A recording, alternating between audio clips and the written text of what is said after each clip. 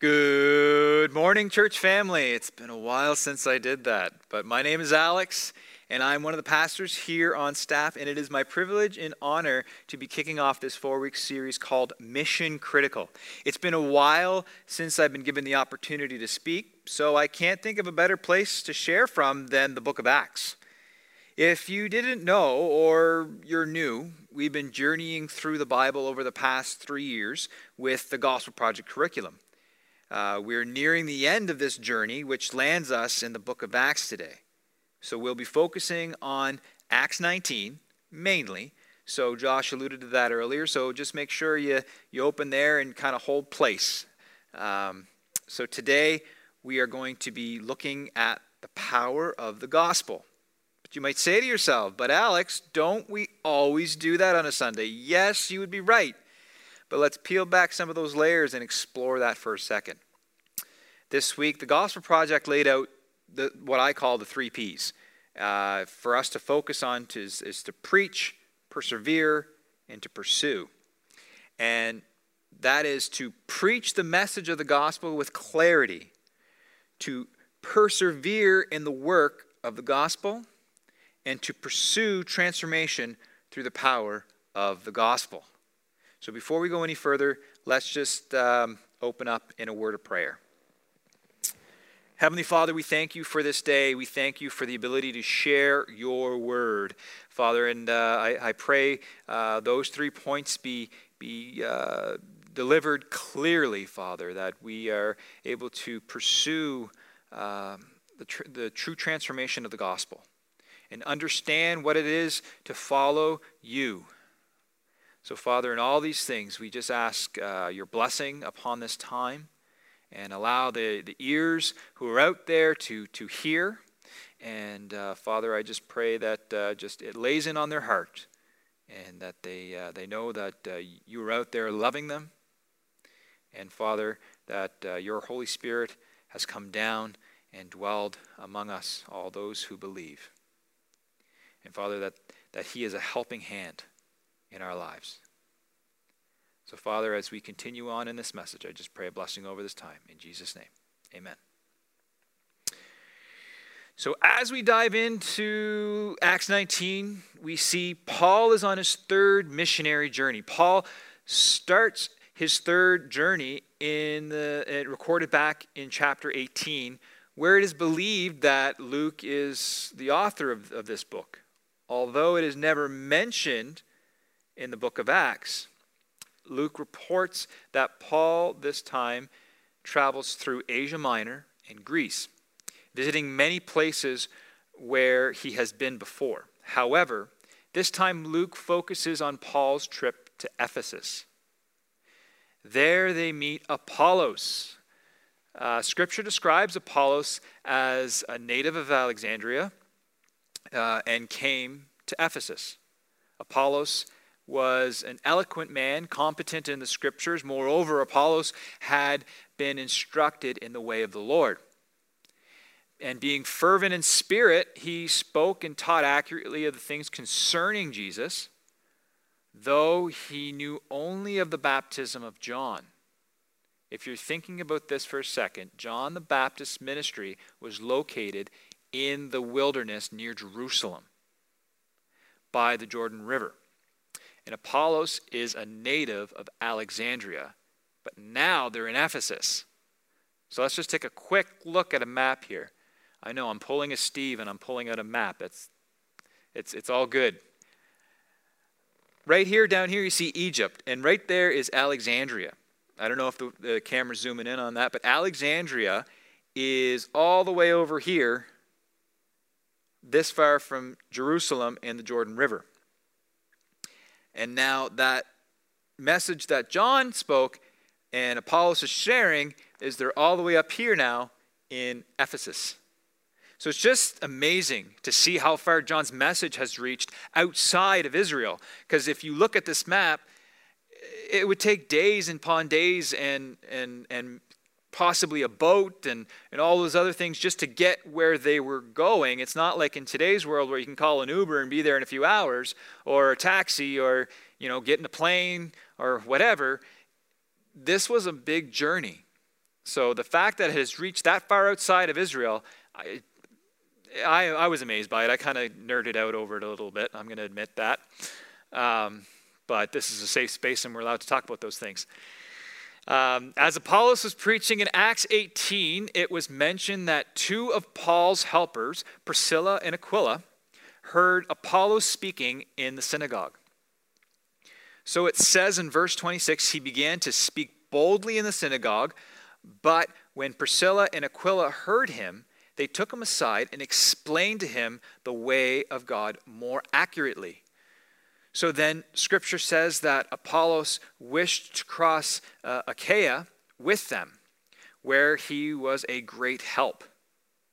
Now we're going to jump into chapter 19, where Paul meets Apollos for the first time. And here's what it says.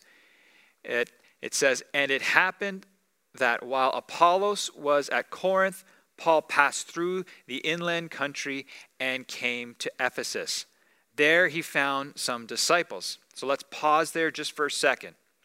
When it says Paul found some disciples, they were not disciples of Jesus. When Luke was writing this text, he was inferring to them as disciples of John, so they would have some knowledge, and the same knowledge as Apollos did before Priscilla and Aquila met him. So let's jump back into verse 19, but we're going to come in here at verse 2. And it said, "And he said to them, 'Did you receive the Holy Spirit when you believed?' And they said, 'No, we have not even heard that there is a Holy Spirit.' And he said, 'Into what then were you baptized?' They said, 'Into John's baptism.' And Paul said, 'John baptized with the baptism of repentance, telling people to believe in the one who was to come after him, and that is Jesus.' On hearing this, they were baptized in the name of Jesus." Like Apollos, they knew the way of the Lord, but have not yet heard of Jesus, or as John the Baptist put it, the one who comes after me. So when Paul asks about the Holy Spirit, they have never heard of him. This tells us a couple things. First, that they have not heard the details of Jesus from John before they departed, or they are unaware of John's ministry was fulfilled. And the Holy Spirit came, and now he lives in each of Jesus' followers. Regardless, Paul needed to clear some things up for these men. First, Paul needed to be clear in his message. Second, they needed to know the Messiah had come. They no longer needed to be waiting for Jesus. They needed to know that their sins were forgiven, and Jesus paid the price for their sins through his death, burial, and resurrection. When I read verse 2, though, I'm going to be honest, I was a little triggered by that. It triggered me a little bit. It caused me to think about how we speak as Christians. Paul explained the message to these men, and he would need to do it with clarity and precision. As these men were Jews, they knew the Old Testament as well. They were also followers of John. So let me ask you this. When you're talking about Jesus, are you using language people understand? When Paul spoke to these men, they did not know who or what the Holy Spirit was. Make sure you don't fall into the Christian language trap. When you're presenting the good news to anyone, present it with clarity. And that's my rant. I'm going to end it there. That wasn't the only challenge Paul faced. John already baptized these men. So you would assume they would not need another baptism. But this is something I struggled with in my studies, was the why. Why would they need to be baptized again? We know that John practiced full immersion water baptism, so why again? F.F. Bruce explains it in this way in his commentary. He says, they had a pre-Pentecostal baptism. John baptized for repentance and with the anticipation of the coming one. But Jesus promised the Holy Spirit. Therefore, an anticipatory baptism was inappropriate and inadequate. Now, these John disciples, having knowledge and faith in Jesus, needed to be baptized in Jesus' name. I'm sure there can be arguments made that Paul didn't need to baptize them again. Couldn't he have just prayed for them? But that's not for us to decide. We're not to decide that. We know that the Holy Spirit moves. He lives in all of those who accept Jesus as Lord and Savior. We do not dictate the Holy Spirit. The Holy Spirit came on them, which means they received the new covenant of the Holy Spirit, something that happened to Jesus' disciples from the first time on the day of Pentecost. We also know the gospel was preached with clarity and precision before sinners who embraced Jesus as Savior. We all have developed our hills of theology to die on, but it's not the time. It's time to step down from our soapboxes and preach Jesus. That needs to be our focus, preaching with clarity, precision, and perseverance, which brings us to our next point. Let's look at Acts 19, verses 8 to 10. And it says, "And he entered the synagogue and for 3 months spoke boldly, reasoning and persuading them about the kingdom of God. But when some became stubborn and continued in unbelief, speaking evil of the way before the congregation, he withdrew from them and took the disciples with him, reasoning daily in the hall of Tyrannus. This continued for 2 years, so that all the residents of Asia heard the word of the Lord, both Jews and Greeks." So have you ever came against opposition where you knew you were right? Like, without a shadow of a doubt, you knew you were right. All I could think of was arguing with your kids. Not saying they're wrong all the time, but they get into this stage where they know things, and they think they know all the things. That must have been what Paul felt like. He was in the synagogue with some of the men that he just taught, and now they're becoming stubborn and defiant. Parents, does that sound familiar and frustrating? I mean, come on. It's probably all too familiar to us today, especially in this lockdown where we had to do some homeschooling. But seriously, this was Paul's practice. First, when he entered into the city, he would go to his people, the Jews, go into his comfort. Then take the gospel of Jesus to the Jews. This would make sense, right? Go to the place where people would know of a coming Messiah and let them know that Jesus was here and fulfilled the promise. But that's not how it always went. Paul would end up in debates, arguments, and he would need to persuade the Jews that Jesus is the Messiah and fulfilled the scriptures. After some time in the synagogue, Paul would gain some followers, and then he would begin his second part of his ministry, reaching to the Gentiles. Paul knew that it was God's plan for all to hear the gospel, as it says in the end of verse 10. This continued for 2 years so that all residents of Asia heard the word of the Lord, both Jews and Greek.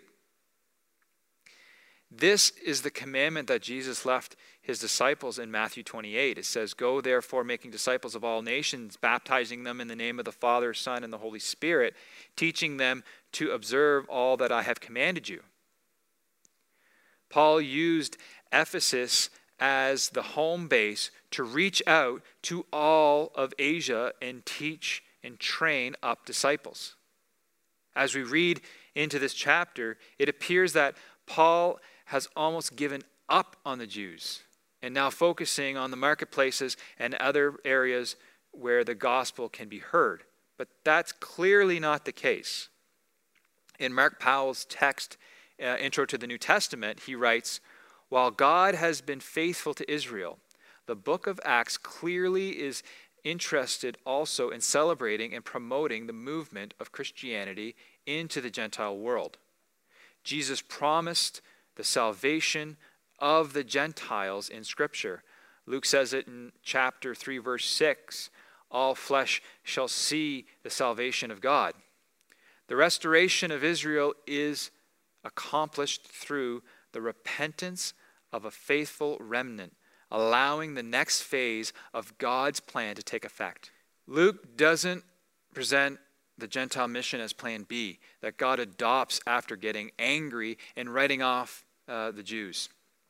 Instead, Luke presents the Gentile mission as an outgrowth of Israel's faithfulness and obedience to God. A righteous remnant, the Jewish people accept their Messiah and act according to what he wanted them to do next. Bring salvation to all. The book of Acts records the advance and progress of the church's mission, emphasizing its successful expansion and its transforming efforts on society. Just as Paul's day, we are looking to expand the gospel. We want to see our own lives better equipped to serve our community, reaching all of Colchester with the gospel, and see true transformation. As we continue in Acts, Paul was doing great work in Ephesus. The chapter says that his sweat rags and aprons would be taken away to heal the sick and oppressed.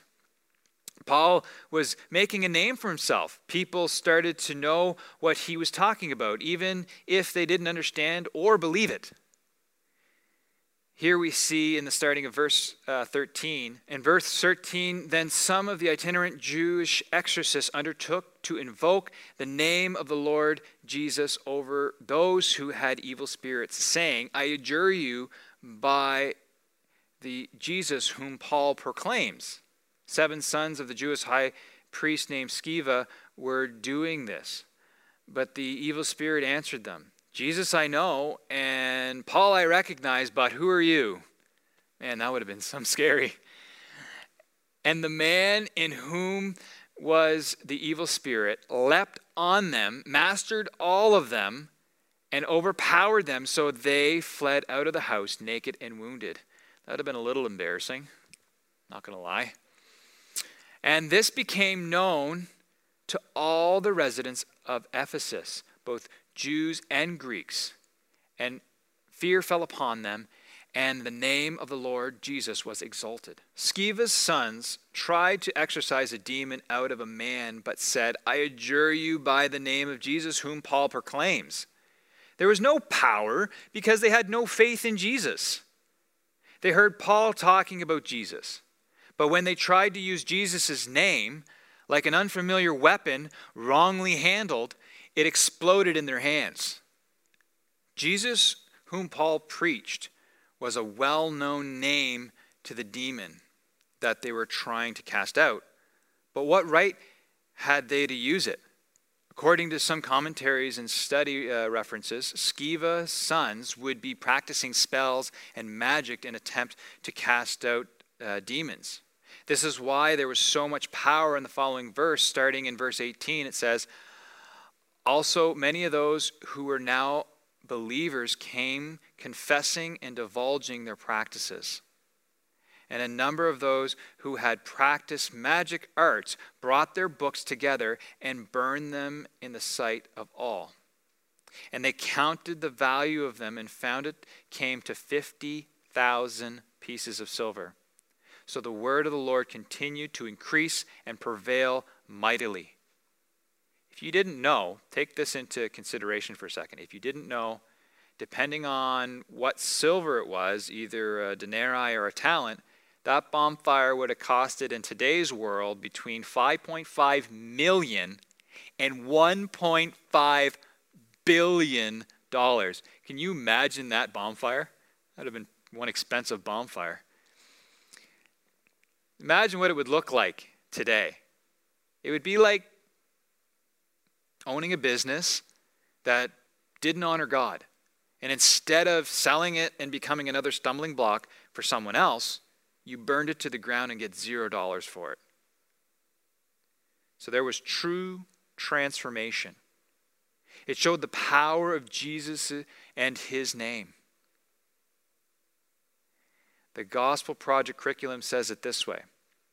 The Ephesians who embraced Jesus made life-altering decisions, beginning with confessing their sins to one another. For some of this included the practice of magic, a normal part of life in Ephesus, and a big business, obviously. Look at the size of that bonfire. Yet, people were choosing to leave that life behind and follow Jesus in obedience. When we embrace Jesus by faith, we receive a new identity.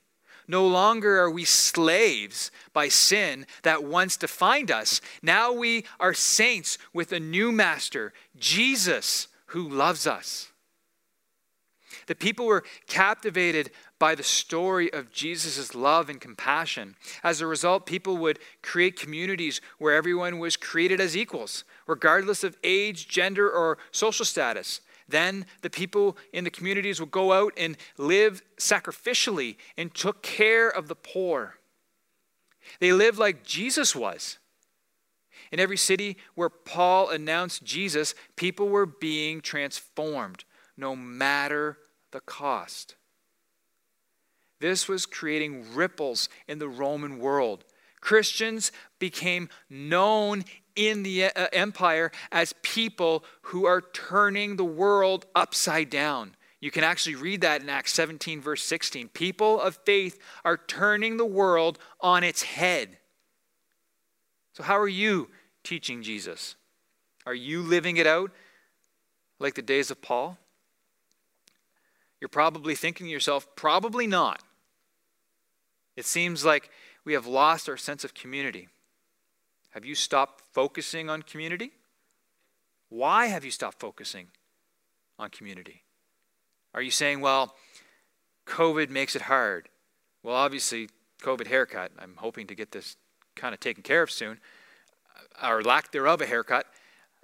I want to stop focusing on the can'ts of COVID and focusing on the cans. We have a campaign going on right now called One Name. Have you been pursuing one name? We want to be angry at someone or something about the pandemic. We need to blame why we are bad at reaching out and connecting. Oh, COVID this or government that. Yet we are not willing to look at what we are allowed to do. How we can be creative in pursuing the gospel and seeing true transformation. How awesome would it be if we became the church known for turning the narrative upside down and reaching people for the gospel? But as we read through Acts and compare it to our modern world, it can be depressing. We start thinking, why can't the church be like this today? Where did we go wrong? But like Luke would not want this book to be depressing to anyone. Instead, this story is meant to be inspiring.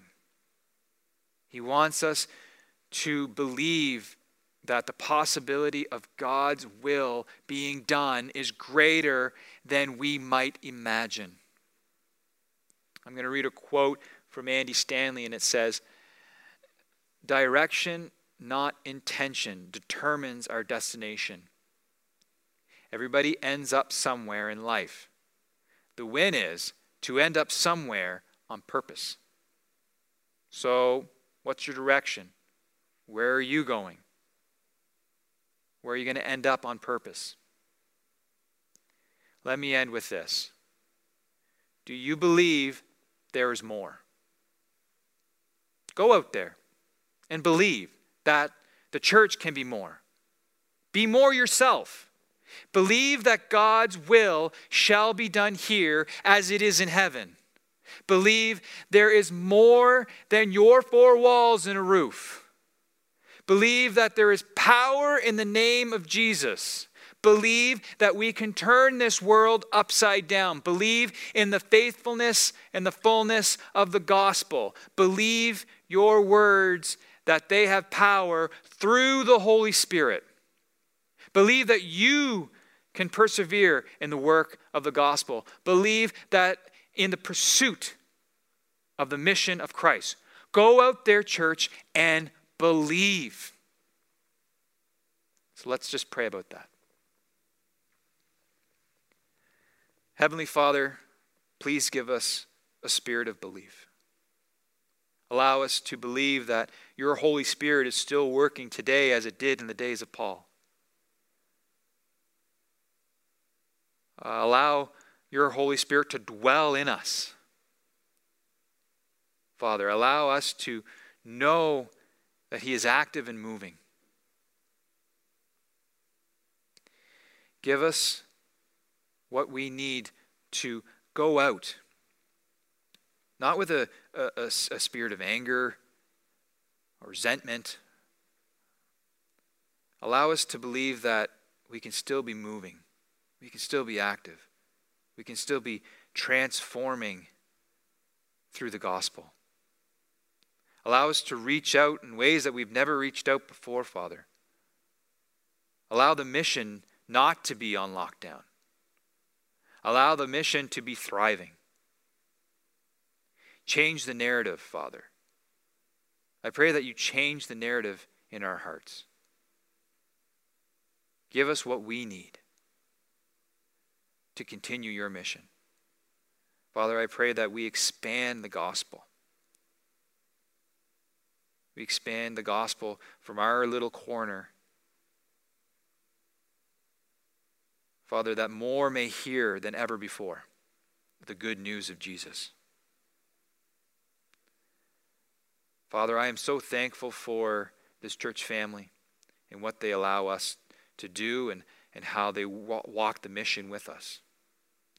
Father, I pray a spirit of excitement that things are going to happen, that we are able to see people come to know who you are all around us. And Father, we just thank you for your word and for Paul as an example that we may follow. I pray for encouragement, that you may encourage these people as they sit home and watch this, Father, and we are still in the early phases, Father, but I pray for encouragement, that we are moving in the right direction. And Father, I thank you for your word and the good news of Jesus Christ. I thank you for sending him down to live a perfect life, to taking the sins of this world upon himself, dying on a cross, defeating death, and allowing us to have life with you forever. Father, we thank you for that love. And we thank you for all these things. In Jesus' name, amen.